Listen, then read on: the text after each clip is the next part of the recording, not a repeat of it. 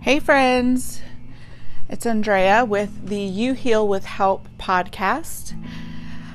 This week and even moving forward, I plan to do what I call freelance, which is basically just follow the leading of Holy Spirit. The stories that I've read thus far, you can read the rest of them if you go on Amazon and order my book, This Is My Story by Andrea Martin. You can also get the hard copy on Barnes & Noble.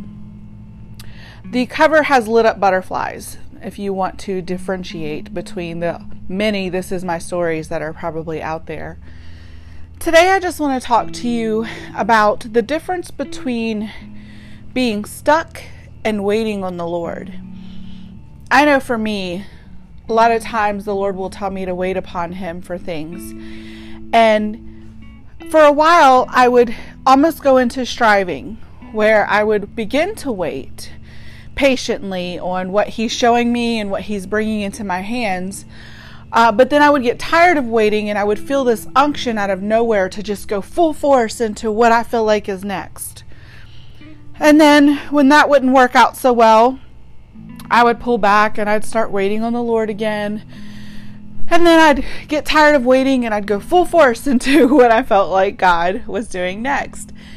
And I felt like I was repeating this cycle of putting the gas pedal to the floor and then halting the brakes. And I couldn't understand why I felt so torn between those two modes. Now, let me just be very clear. There will be seasons of your life where you will have to wait on God. And that can be very difficult because a lot of times you will need Him to move by a certain time or day, or something really bad could happen, or you're fearful of what the outcome might be, and sometimes you just need an answer because you don't want to stay in that place that just feels so wrong, that just feels so uncomfortable.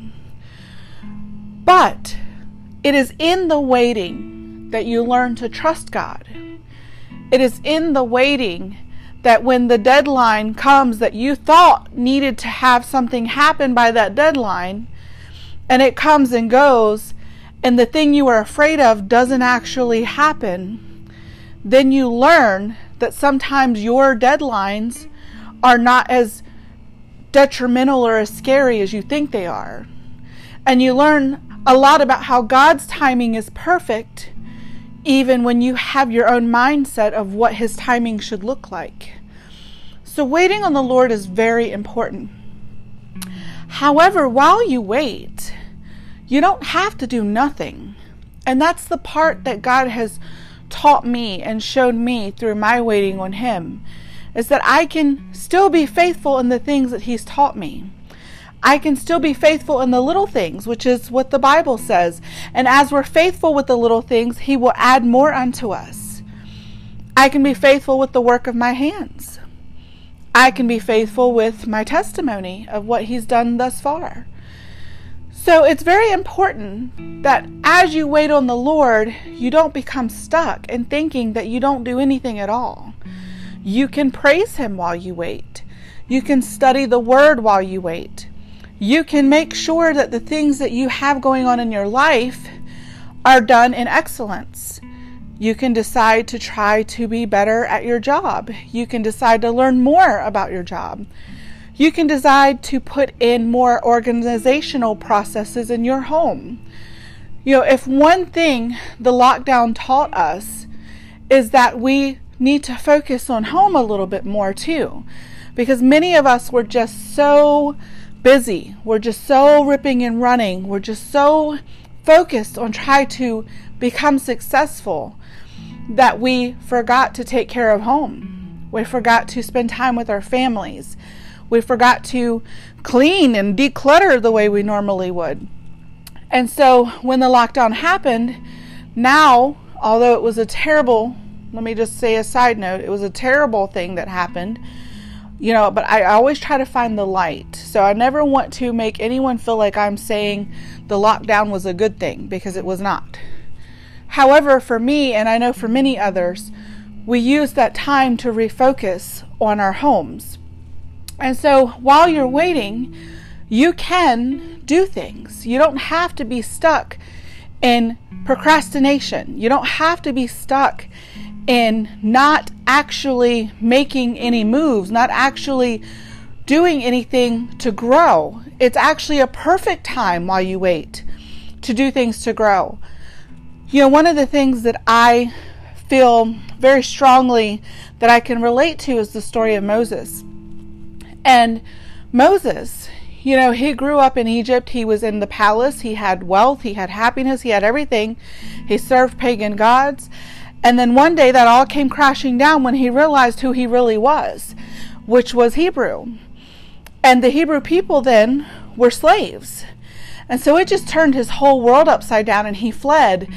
And he ended up starting a new life, a simple life, a life growing a family and tending to sheep and doing the work of the land. And one day, while he was going about his business as usual, he saw the burning bush. And that began his experiences with speaking face to face with God. So I just want to encourage you today that you don't have to just sit in a temple and not move until God speaks. You don't have to stay in your prayer closet for hours until you hear his voice. You always have an intimate relationship with God, meaning you talk to him, you walk with him, you understand that he is with you and he is inside you, and that you can always speak to him no matter where you are.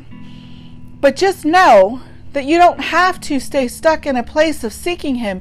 You can seek God and still do things that will help you prepare for where he's taking you. And so in that time when Moses was with his family, when he was tending to his land, when he was doing his work, that was actually all preparation for where God was going to bring Moses. You know, he had to understand more about who he was before he could go and help his ancestry, his family. See, a lot of us are in this time of being separated from what we used to know, the old bondages, the world, the things that used to keep us entertained and satisfied. And we're having to relearn how to be entertained, how to be satisfied in the new place that God has called us to. And in doing that, everything is stripped away. So when you look at Moses prior to going back home to relearn himself, he was dressed in gaudy jewelry. He probably wore Egyptian makeup. He had a certain lifestyle that he was used to, where he lived in a palace. He probably was spoiled and lavished because he was considered royalty. And then he was taken to a place where he had to start over completely. And so when I think about that, I think about there was a stripping away that happened. Everything was stripped from him. And why would that happen? Because he needed to learn who he was at the core. And it was in the process of him putting into practice the things that he was learning that one day, out of the corner of his eye, a burning bush just started glowing. And it caught his attention. Now see, some of you guys are in this place now where God is catching your attention. You hear him calling you. You see the glimmer out of the corner of your eye. But there's a physical action that has to happen in order for you to actually speak to God and experience who he is. When Moses caught a glimpse of the burning bush, he turned to it and went to it. So there's a turning and a going that has to happen because you've caught that glimpse. You feel the pull. So there is a new place that you will have to go into to actually turn to God and listen to what he has to say. And so I just want to encourage you today, continue in the things that you have learned. Some of you have really gone through a hard time, a hard season, where all of the things you ever knew are suddenly not there anymore. All of the things that you ever had, you ever lived, you ever thought had been completely stripped away, and you are having to learn yourself at the core of who God created you to be. And I just want to encourage you today that as you go forward and continuing in the things that you have learned, the things that God have shown you, the new practices, those faithful in the little things,